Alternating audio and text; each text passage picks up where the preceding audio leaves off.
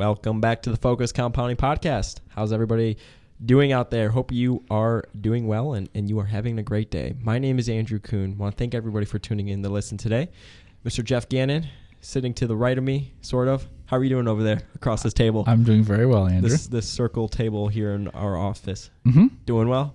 Yep. Doing well. That's great. We want to thank everybody for listening to us here today. This is the audio part of our business. Of course, if you are a regular listener, you do know that. If you want to get access to our Investing Idea website, where professional investors and individual investors write about ideas, go to focuscompounding.com. Be sure to sign up using the podcast promo code, which is podcast, and they'll take some money off of the subscription price indefinitely as long as you do stay a member. And it's an ever-growing community, and it's a lot of fun. Mm-hmm. Maybe we're biased, but we think it's a lot of fun. It's a lot of fun for us, yeah. I think it's a lot of fun for members, too. Yeah, it's a lot of fun. So today, for today's topic, and this was your idea, Jeff, that you came up with. It was, okay. It was FinTwit. All right. Which is... That may be how you're getting this podcast. We don't know.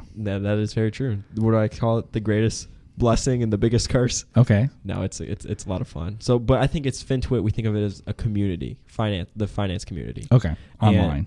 Yeah. Right. It could be, sure. I mean, it comes from financial Twitter, obviously, but I think it's online in general and just different types of things. And we could sort of talk about different resources that we use online. Okay.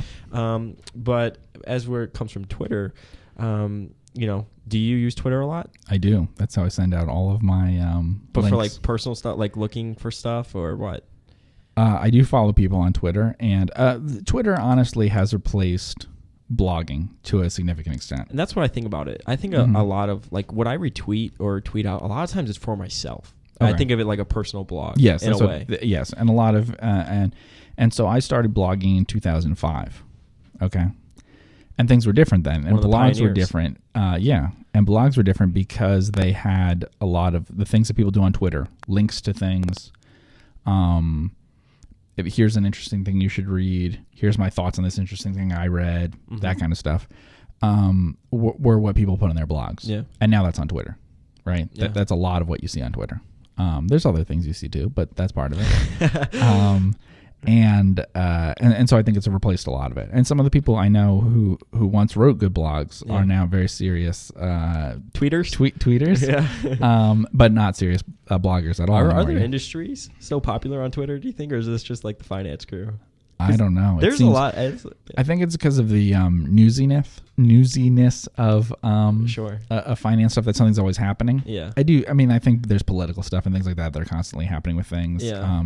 But yeah, I think that's true. Because there's something for people to send out there. Yeah. Yeah. What's one of your favorite top followers you think people should follow other than me? Than me, I'll let you keep that off the list. Other than me. That's a really good question. I have to leave you off the list. Yeah. Okay. I was kind of kidding because I knew I wouldn't be on there. You wouldn't be on there? I follow you. Yeah, you do follow me, right? Yeah. For a long time, you weren't. We were partners in a business. That's true. Me. Well, I've had some people that I've had people who I follow, and this has happened more than once actually that I followed, and they said, "Oh, thank you for following me," in an email or something. Thank you for following me, but I feel that I have a lot of content you won't like, and it'll be a distraction for you to follow me. Are you serious? Yeah, they said that, which is true. If I don't follow someone, there's some people who are very good that I've stopped following because there's too much content that I don't want. Yeah, I mentioned political stuff, news stuff that's heavy in there. That is not how I use Twitter. But most of the ones that I use are people who are writing a blog that of some kind. There's a lot of stuff I follow that has to do with merger stuff. There's a few things I follow that are not in English because you can just translate, online. So people wonder, like, do I know? No, I don't know any other languages, but I can just translate anything over that way. Several of the people I follow have written stuff for our site too. Yeah. Yeah. I think, and there's a lot of people like that post a lot about stocks. I'd say who the majority of the people I follow. But then there's other people too, like Quoth Raghvin. He has a podcast of his own, and I know he's got his own blog or his own brand or whatever. He's always tweeting just about market news, really. Like I feel like that's like the new Wall Street Journal in a way. Yeah. Which is just getting like a bunch of market news. And whenever I want to know about something that's going on, I just go to Twitter and I just see the top news sources, which maybe for better or for worse with fake news or whatever. But that's kind of, but seriously though, it's like the new news source in a way. But no, I think FinTwit really does serve a pretty good place because I've met a lot of people on there. That's true. And it's cool because obviously everyone has the same shared interest, which is finance, and we're all tweeting about stocks. And that's how obviously you and I met, was because I came across your Twitter and saw you lived in a town close to myself. And, because I put the town on there. Yeah, and I reached out. But there's a lot of do you still like other communities? Do you ever go to like Corner of Burke? Yes. I mean that's a pretty good, obviously value oriented community. Value Investors Club, Value which Investors, is just people Corner pitching Berkshire, focus compounding. Focus compounding. Which all have the same sorts of things, longer form things. I mean, mostly, to be honest, the way that Twitter is useful to me is finding something that links to a bigger piece that someone has written. That's very interesting. And so that's the most useful part of it. The parts that are not as useful are that sometimes people are reacting a lot to different things without a lot of depth to what it is. Sure, and surface knowledge. That can also be when you talk about message boards of those different kinds, those forums.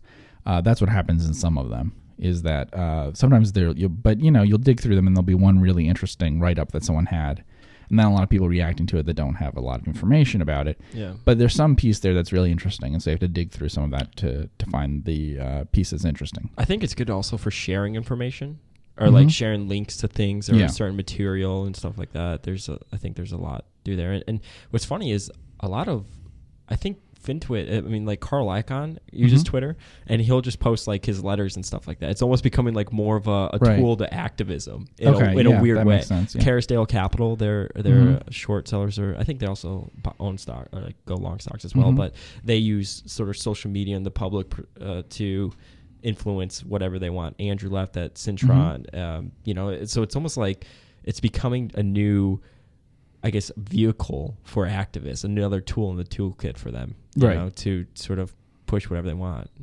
And certainly headlines and things, that the main idea of whatever you're tweeting out there gets seen by a much larger audience than you would, say, on a blog or something. Yeah. Now, the number of people who are clicking that and then reading whatever piece you have, whatever letter you have or whatever, is a much smaller number. But the general gist of whatever idea you have is reaching much bigger numbers than there were in the days of just blogs. Yeah. Yeah. What are your favorite websites or other blogs that you follow? Well, you mentioned them, the forums that were there. I have some blogs that I read a lot, and I think I've linked to them, and people know what they are because I linked to them. So I'd say visit the blog, and you can see who I linked to there. On your Gannon Investing blog? Yeah. If I react to something that someone has written there, I won't link to something unless I read the blog. There's never been any case where I've written something up because I read something, which isn't a blog I read all the time. Anything I link to is a blog that I read all the time. Yeah. So I have a small number of blogs that I read all the time, but I read everything that they write. Yeah. So for us, it's been a good platform, I'd say, too, to sort of expand our podcast and focus compounding, obviously, because it reaches more people. Yeah. Yeah, and I think that what's great about it is like they're very narrow interests. Like you asked what blogs. I mention all the time Oddball Stocks, Clark Street Value.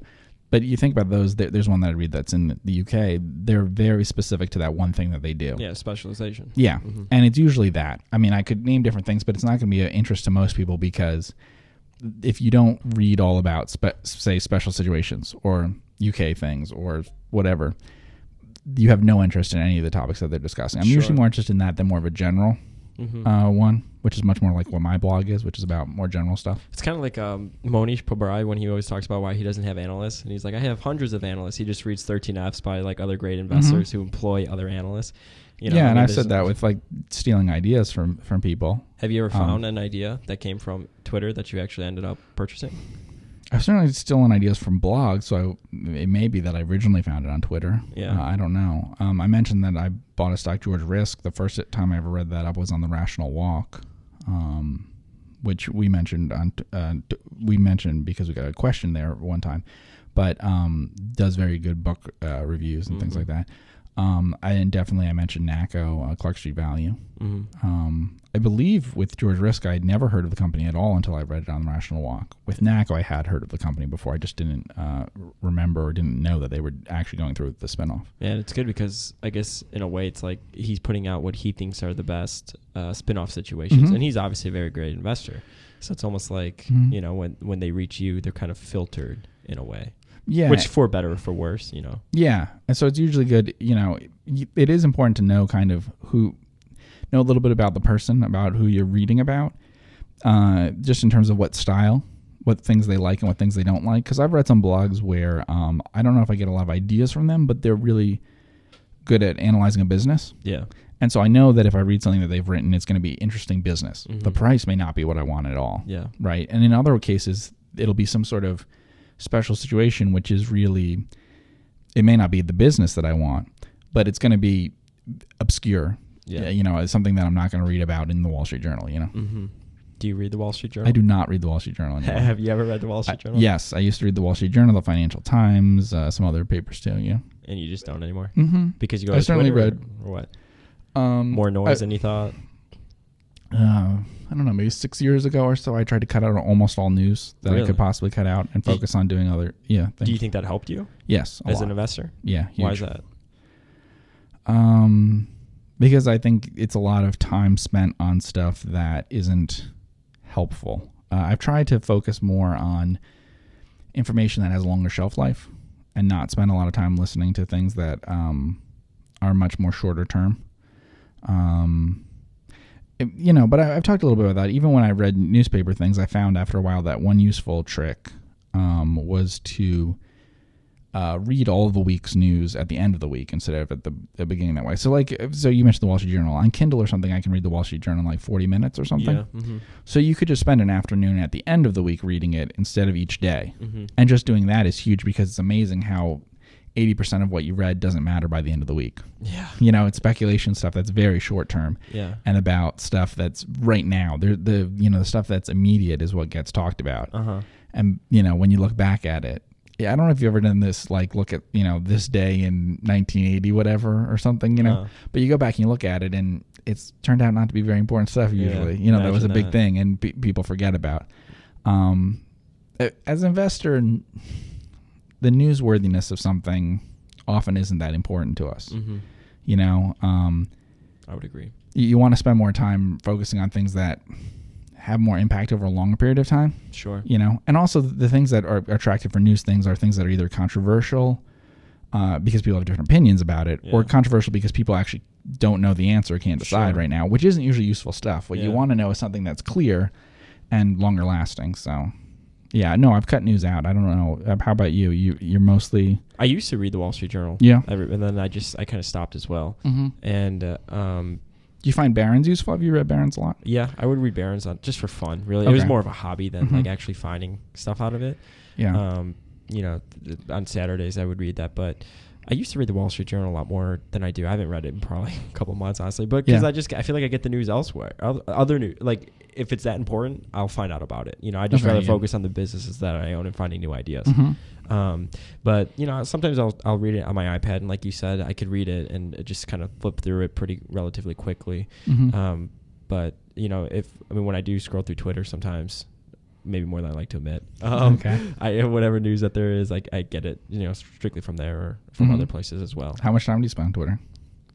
Are you really going to make me ask this? Do you spend a lot of time on Twitter for things that don't have to do with finance stuff? Or is it just finance stuff? No, it's really, it's only, I think I follow I went from having my name being Focus Compounding to my personal name. Okay. But I don't even follow, I think I may follow a couple friends. It's all my virtual FinTwit people that I follow. Right.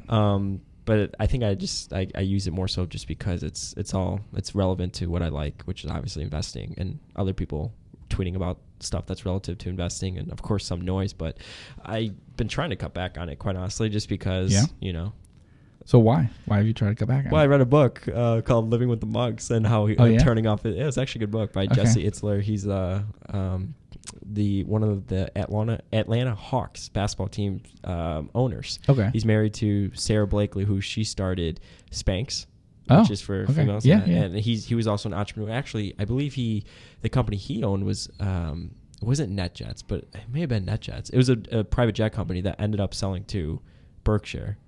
Oh, really? Yeah, Okay. He was one of the founders, but he wrote a book actually called Living with the Monks, how turning off his phone taught him about like being more present. And I'm kind of getting off topic here, but but it was a good book that made me think about, getting off social media and all the noise. And social media is good as a platform, but it's not your life, and you shouldn't, be on it as much as a lot of people are on it. Yeah, I guess one thing I talk to about people a lot is it's very tempting to, with things like Twitter, to have things brought to you instead of going out and finding them and investigating them actively yourself. Yeah. And then you form a lot of opinions about it. So when I ask people about what stocks they look at and stuff, what they've really done is they've heard things mentioned on Twitter or something, formed a pretty so far superficial opinion about it, and haven't gone and read the 10K or whatever on their own. Yeah.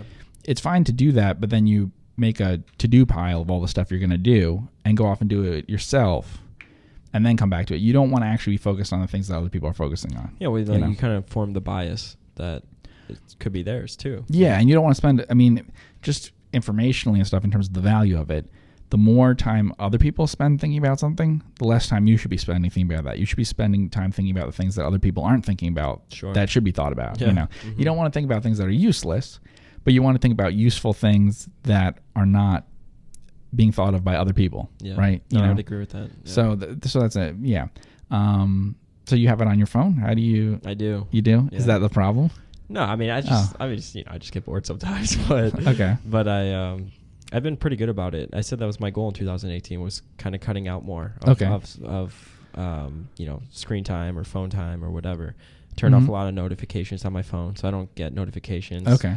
Other than like some text messages from certain people, but no, I mean, I just try staying off it. But I think it's a good tool. I really do believe it's a good tool. Yeah.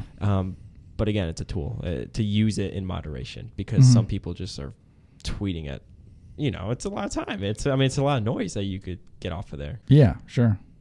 It is, and there's a lot of things that, I think it's a blessing and a curse, like I said. Yeah, the other thing is that there's a certain amount of how much something is retweetable, how much it gets spread around can be how memorable it is, how quotable it is, rather than necessarily how useful it is to you in terms of figuring something out about it. And that's always a risk. But I've said that before, though, with blogging, too. We've talked a little bit about that, the difference between, in an earlier podcast, we said that the difference between stocks that you would research for yourself and stocks that make good write-ups. Sure.